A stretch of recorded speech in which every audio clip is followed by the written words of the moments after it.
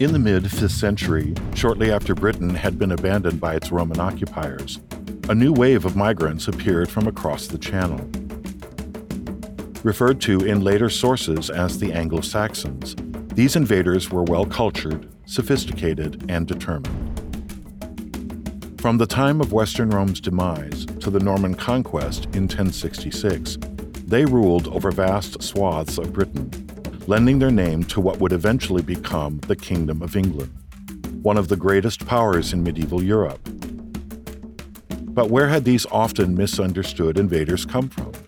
And what were they looking for in the rainy hills, fields, and crags of Britannia?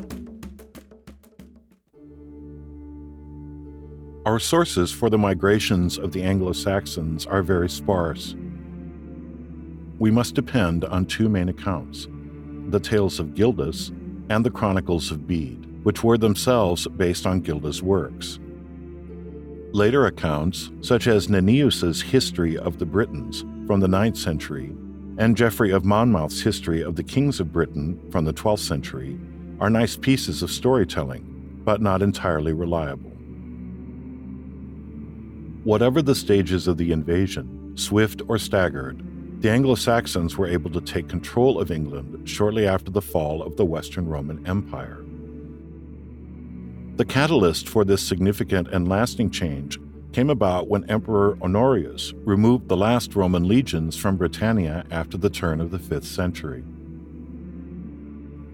Despite what death and devastation drama queens may have you believe, the province of Britain wasn't cast away into some godforsaken apocalyptical scenario where everyone decided to abandon the Roman cities and go eat dirty grass in the fields. The fact that we even have any sources from the period tells us that British society, after the empire abandoned the island, was sophisticated enough to have academic men in its ranks. The Anglo-Saxons were composed of three tribes from the continent: the Angles, Saxons, and Jutes. They came from an area spanning Saxony, Angeln, and Jutland, and spoke dialects probably quite similar. The popular myth that the takeover was immediate and efficient has been discredited by scholars. Similarly, the Anglo-Saxons didn't discover Britain and just choose to make it their home. Trading communities and routes were probably established between Britain and the Anglo-Saxons' land of origin, and it's rumored that the Anglo-Saxons had been recruited into Roman armies as foederati earlier on. Far more than a chance encounter and a spontaneous decision to settle, the Anglo-Saxon migration to Britain likely happened over several staggered stages, as tribes on the continent became aware of Britain's weakness at the hands of warring kings. It is claimed by the Anglo-Saxon Chronicle, compiled over several centuries, that the two Jutish brothers, Hengist and Horsa, were invited to Britain by the native king Vortigern, who needed help fighting back the Picts in the north. The scheme was a major success, and Vortigern granted the brothers land in his kingdom as a reward. However, it would later transpire that his decision would cost him dearly, as the Jutish brothers were quick to send excited messages home, telling of the wealth and plunder potential of Britain. Within long, swarms of Angles, Saxons, and Jutes rolled up in Britain, defeated Vortigern at the Battle of Aylesford, before turning on the native Britons and over several decades pushed them back to the mountains of Wales and Scotland. And the rest is history, as they say. Doubtless, the tale of two pioneering brothers searching for a new homeland and valiantly leading a conquest over Britain is a romantic and dramatic one. But as with most early medieval tales, it likely amounts to nothing more than a neat fable to fill in the chronicler's lack of knowledge about the migration. After all, if they couldn't fabricate fairy tales, what else were they to do for fun? Whether or not the Hengist and Horsa tale has any truth to it, it seems that over several decades, the Anglo-Saxon migrants came to settle across wide regions of Britain. In Kent, the Jutes made their home, while the Angles allegedly put up camp in East Anglia, and the Saxons settled in the south, among other places. From this period, archaeologists have discovered burials, and they appear to be largely divided into two categories.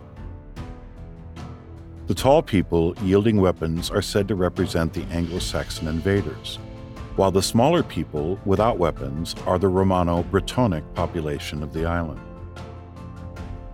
Artifacts dug up at settlements in the Jute-occupied region of Kent resembled those of southern Scandinavia, as well as North Francia, with whom the mainland Jutes had strong political and economic connections.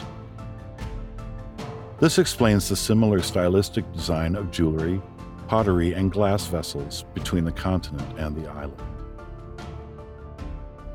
As well as bringing pots and pans, the Anglo-Saxons carried over the language of Old English to Britain, which gradually became dominant in later centuries. This change in dialect coincided with the development of the Heptarchy, or as it is better known, the Seven Kingdoms of Angeland. Trials and tribulations served up by the Norse in the 9th and 11th centuries would test the cooperation of these seven kingdoms and inspire Anglo-Saxon writers to scribble fantastical tales of the pagan warriors from across the seas. By the 7th century, the people of the Heptarchy began to recognize themselves as settlers of the land of England.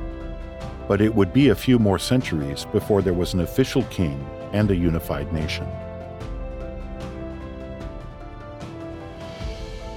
In the next few episodes, we'll look at some, hopefully, really interesting topics related to the Anglo-Saxon settlement of Britain, such as DNA analysis, the early conquests, and the establishment of 7 ruling kingdoms.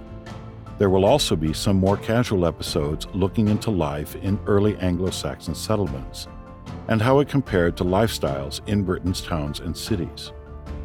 But we'd like to take this moment to humbly ask you to help us continue making medieval history accessible.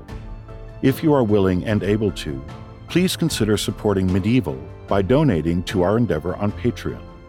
You can find the link below. We appreciate the help of every last one of you, financial, motivational, or otherwise. Thank you.